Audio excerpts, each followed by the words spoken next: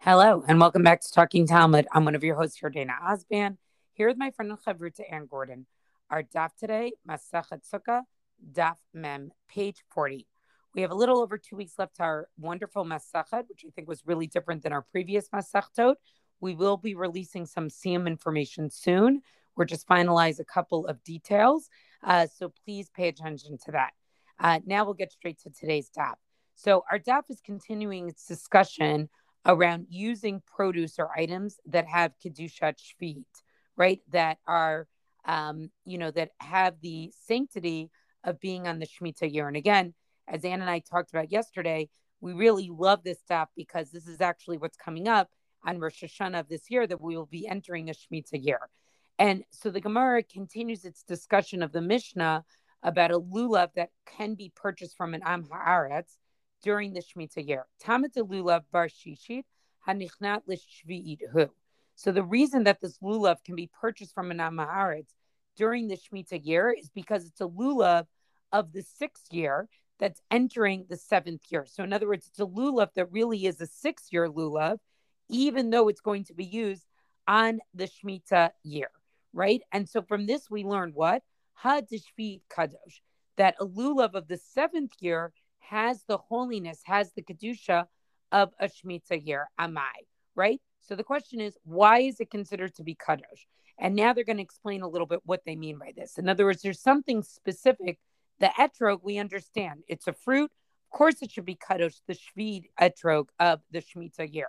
But why is this lulav, the lulav of the 7th year of the Shemitah year, why does it have any kedusha? And the question is why? Eitzim ba'almahu, right? Don't we consider that palm, right? That lulav, it's just a tree, right? And what do we know? The eitzim ein bahem mishum kedushat shvid. Trees do not have kedushat shvid. So that's the first thing to pay attention to here. Then when we talk about kedushat shvid, when we talk about the kedusha that certain produce has, that certain things that grow from the ground have, eights, trees, wood are an exception to that. We don't say that they have kedushat shvid. And how do we know that? And they're going to quote here a brisa, right? Ditnan, ale kanim v'ale gefanim shegibvan l'chuba al pnei tzada. So if we had reed leaves and vine leaves that are piled for storage in a field, right? Liktan la'achila, if they were gathered for eating, yesh bahem mishun kedushat shvid, then they do have the kedushat shvid. Liktan leitzim, but if they were gathered just to be used as wood, right? Meaning you were going to burn them, or something like that. Ein bahem mishum kedushat shvit.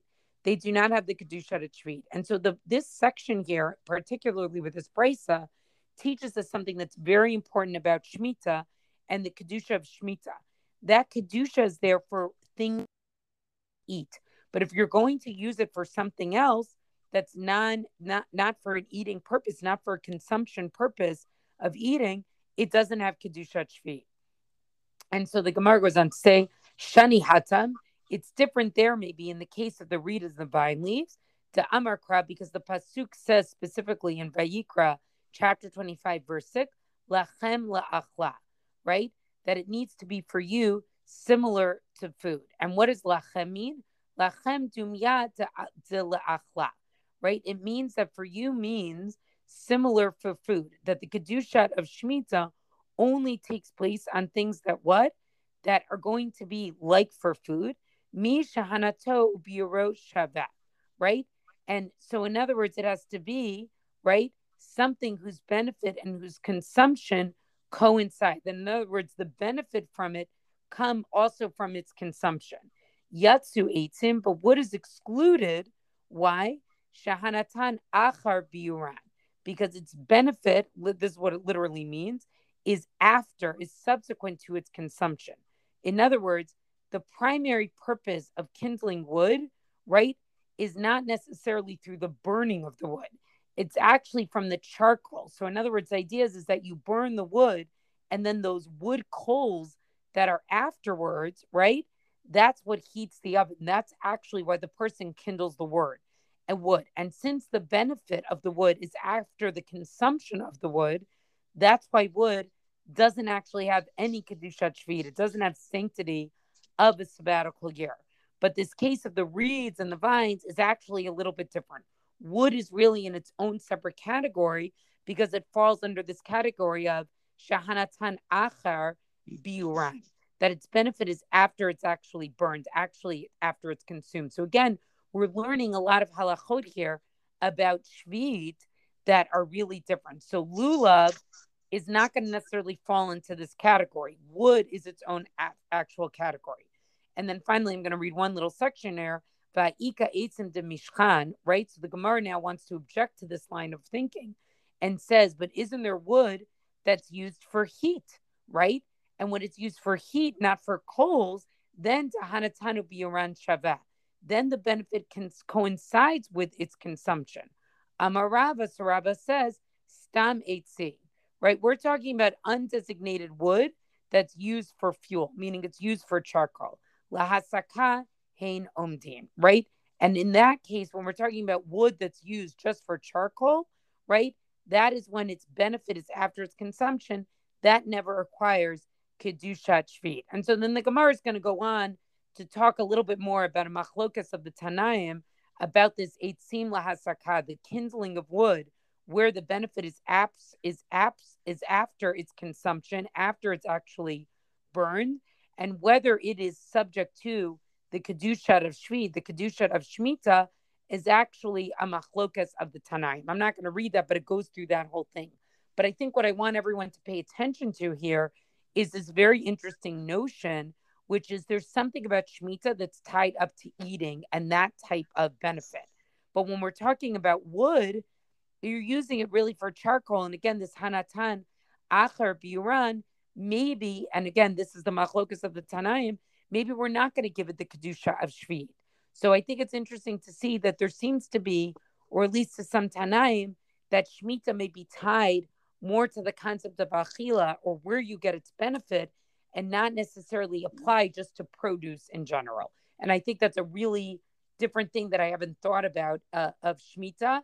And I'm happy to be thinking about it a little bit more because we know that a shmita year is coming up. So I feel like it's been a while since I've pointed out that this is one of those, the phenomenon of learning Gemara, where to know anything, you have to already know everything, and how the Gemara presupposes that we know everything that the Gemara is making reference to. And then it crossed my mind that the fact is, if we had started at the beginning, I mean, we did start at the beginning with brachot, but if we had continued through all of the Mishnah from the beginning of brachot, we would have passed Masachet Shvi'it, right? Meaning it's in the Seder Zeraim of the Mishnah, and there's Yerushalmi on it. There's no Bavli on it, so there's no Daf Yomi on it for the Bavli cycle. So we don't know these things that the Gemara presupposes that we know, which of course involve things like the fact that wood is its own category when it comes to Shvit, when it comes to the laws of Shemitah, which we've been talking about how these things grow from the ground, so therefore they're subject to Shemitah, but it's really not that simple. And again, we have to know everything to really embark on anything. So I would say, you say it's good that we're having it now as a Nes Nister before the year begins Shemitah, but I think there's also something of benefit to be able to hit these topics that do appear in the Mishnah and in the Talmud Yerushalmi, but do not appear in the Talmud Bavli in a direct way, because we don't have Talmud Bavli on Masachet Shvi'it, so therefore getting it in the roundabout way at least gives us these access to this kind of halacha, even if it's stuff we're learning by the by instead of already in a more direct fashion, I would say. Right. Okay. I agree with that, and I think that's one of the challenges about the Bavli is that we don't have these masechtot that are just dedicated, to all of the agricultural law. Right. Okay, so I want to let's carry on with some discussion of the agricultural law. I'm now on Amud Bet. Amar Rabbi Elazar, ein shvit mitchalelet ele derech mikach, really.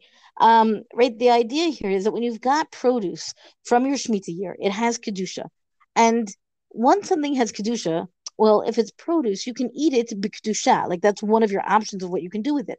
But what if you have a large enough farm? You're not going to eat everything. So now what are you going to do? You can't engage in commerce over your kedushat shvi'it, stuff in a normal way, because that's the whole point of the Shemitah year, right? But on the other hand, how can you can't what are you supposed to do with this produce that has kedusha, right? Once something has kedusha, you have to dispose of it in certain ways. You have to handle it in certain ways. That's the whole point of it having kedusha. So the Gemara here says, or Rebbe Lazar in particular says, that the way you deconsecrate shvi'it, the way you get the kedusha out of it, so to speak, is only via purchase. Meaning, you might think that you can redeem the value of that kedusha onto a coin or onto some other object, and now that will be kadosh, and you'll do something with that. But you'll have removed the kedusha from this produce here, and you can carry on, you know, I don't know, and handle it in a normal way. But this in this case, the answer is no. Right? Just saying that you've like usually you recite like a I'm transferring the kedusha of this thing onto this coin. Let's say for maser sheni, for maser ani, for like any of these things that you could transfer the kedusha, you get to say these statements and it has effect. But once you've got kedusha shvi'it, it's not sufficient to utter a statement and then think that that's going to be enough to transfer the kedusha. Rabbi Yochanan Amar ben derech mekach ben derech silo. So Rabbi Yochanan says he takes a more lenient opinion, I guess, and he says that you can deconsecrate both by means of a transfer of ownership that's purchase, or derech chilul, which means the redemption. You know, this idea that you can redeem the value of the kedusha onto a coin or onto some kind of other thing. I choose Maser Sheni as the general example because when you redeem your kedusha onto your Maser Sheni coin, then theoretically what you can do, I mean, at the time of the Beit HaMikdash anyway, you could then take that money, take it to the Beit HaMikdash or take it to Yerushalayim rather, purchase food and sit down to a kadosh meal, a holy meal in the city of Jerusalem, and you've done your job with regard to this Maser Sheni. It doesn't work nowadays. Nowadays, you redeem the value of the kedusha onto your Maser Sheni coin, and then when the Shemitah comes, you're supposed to actually destroy that coin. You know, people, it's like the equivalent of, you know, putting it on the railroad tracks or something, so that it can't be misused as regular money because it's not money. It's a metal coin that holds the kedusha of all the kedusha that you've transferred onto it over all the time that you've been transferring Maser Sheni onto a coin, which sounds circular. And the fact is, people don't always do this nowadays because there's these, you know, big farms that do it for you. So you go to the supermarket or the makolet or the shuk or whatever, and there's a certificate that says the Truman and Maasrot have already been taken here, or this has whatever different various status. We'll talk about this, I'm sure, as the Shemitah approaches, you know, in the context of the Shemitah year. Whereas, as opposed to doing it yourself, right? Where if it's your own garden, you're still going to do it yourself. Every time I need to do it, I call my friends who have their own trees and I say, okay, what am I supposed to do here? Because I tend to forget because I don't do it often enough. Okay, now, what is the rationale here for Rebbe Lazar? Meaning Rebbe Lazar's position where he says you can't redeem the value of that kedusha. Where is he coming from that you could say that? Dichtiv. He's got a verse from Vayikra, from Leviticus chapter 25, Bishnat Yovel Hazot. This is in this year of the Jubilee, right? And the idea is that this is what happens in the Yovel year. Everything is returned to the person who once owned it, right? V'samechle, and attached to, or juxtaposed really to that verse, we have another verse, also Vayikra Kafhe, V'chitim kru mimkar, that if you sell an item to your neighbor, right? So that's derech mekach. That's a matter of transfer of ownership. V'lo derech chilul, and there's no mention of any redeeming of kedusha. Meaning, on the one hand, we've got the property going back to the original owner. That's the Yovel pasuk verse, and then there's the idea of selling the item. So his position is that that's what you need, right? You need to be able to lose your own ownership, your own claim over it, to give it over to somebody else. You have to do it with mekach. Rabbi Yochanan, likewise, we have to ask, why does Rabbi Yochanan say both of them? Why will he allow both processes? Ki yovel hi kadosh. So Rabbi Yochanan has a verse also from Vayikra, but the next chapter, he says when yovel, it is a holy time, it's a consecrated time. Ma kodesh, sorry, ki yovel hi kodesh. What's ma kodesh? Ben derech mekach, ben derech chilul. It's kodesh, it's holy, however which way it came to be. It doesn't matter whether it was via a transfer of ownership of sale or transfer of ownership by uttering a statement which redeems the value. Af shvi'it ben derech mekach ben derech chilul. So he's going to take that same logic and say, you've got the kodesh, you've got this sanctity, regardless, and it's going to work in either which direction. So the Gemara goes on to ask, what are they each going to do with the other verse? And I'm going to jump down for that, meaning like they both have other verses to rely on to come up with to defend their positions, because that is how the Gemara works, certainly at its best. But I want to jump down to where we've got a Braita, Tanya Kavatei de Rabbi Lazar, Tanya Kavatei de Rabbi Yochanan. This dispute between them has kind of firm lines drawn in the sand that we can trace back. Tanya Kavatei de Rabbi Lazar, Shvi'it tofeset dameha. So we've got a Braita that lines up with Rabbi Lazar. What does it say? That Shvi'it has this effect. It will take effect on dameha, on money, or the value of an item, right? The idea being that it's going to be in exchange for whatever the produce was going to be. Yovel hi kodesh tielachem, because, and he's using this verse, which was the verse that Rabbi Yehuda that Rabbi Yochanan was using. Yovel hi kodesh tielachem.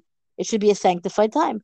Ma kodesh tofes edamav ve'asur, av shvi'i tofeset edamav ve'asura. So the same way that the Yovel will end up with consecrated money, which you can't use, really, right? So too, the Shvi'it will take effect on the money, and you can't use it except for those few cases where it would actually be permitted. And then the Gemara goes on, אם הקודש תופס דמה ויוצא לו חולין, אף שביעית תופסת את דמה ויוצאת לו חולין. Or perhaps you could just say that the same way that the consecrated items, right, the way the money works with it is that they end up being redeemed, and then you can remove that kedusha, you can remove that consecrated status, and you can then use the item, right? The same way you could do that in the context of other consecrated items, then that should work for Shvi'it also. Talmud Lomar tiyeh. So the verse says it will be, it shall be as it is, meaning even though the kedusha of Shvi'it, will take effect on the money, according to this position, the food itself, the produce itself, will remain consecrated as well. So this ends up being a little bit of a complicated back and forth. And I'm struck, I think, by the comparison to Yardeni. You'll remember better than I think where we saw it. But we've seen, maybe in Shkalim, maybe in Psachim, we saw a lot of discussion of redeeming the value, of deconsecrating something, specifically korbanot, right? If you end up with a blemish on your animal, and what are you supposed to do with it? And so I feel like it's so different, meaning Shvi'it and korbanot are really not the same. And yet, in this idea that something has been designated to be kadosh, whether it's designated by virtue of the fact that now it's a seventh year, or by virtue of the fact that you've designated your korban to be a korban, this idea that every so often you need to there's a very practical need here to remove the kedusha in order to be able to function.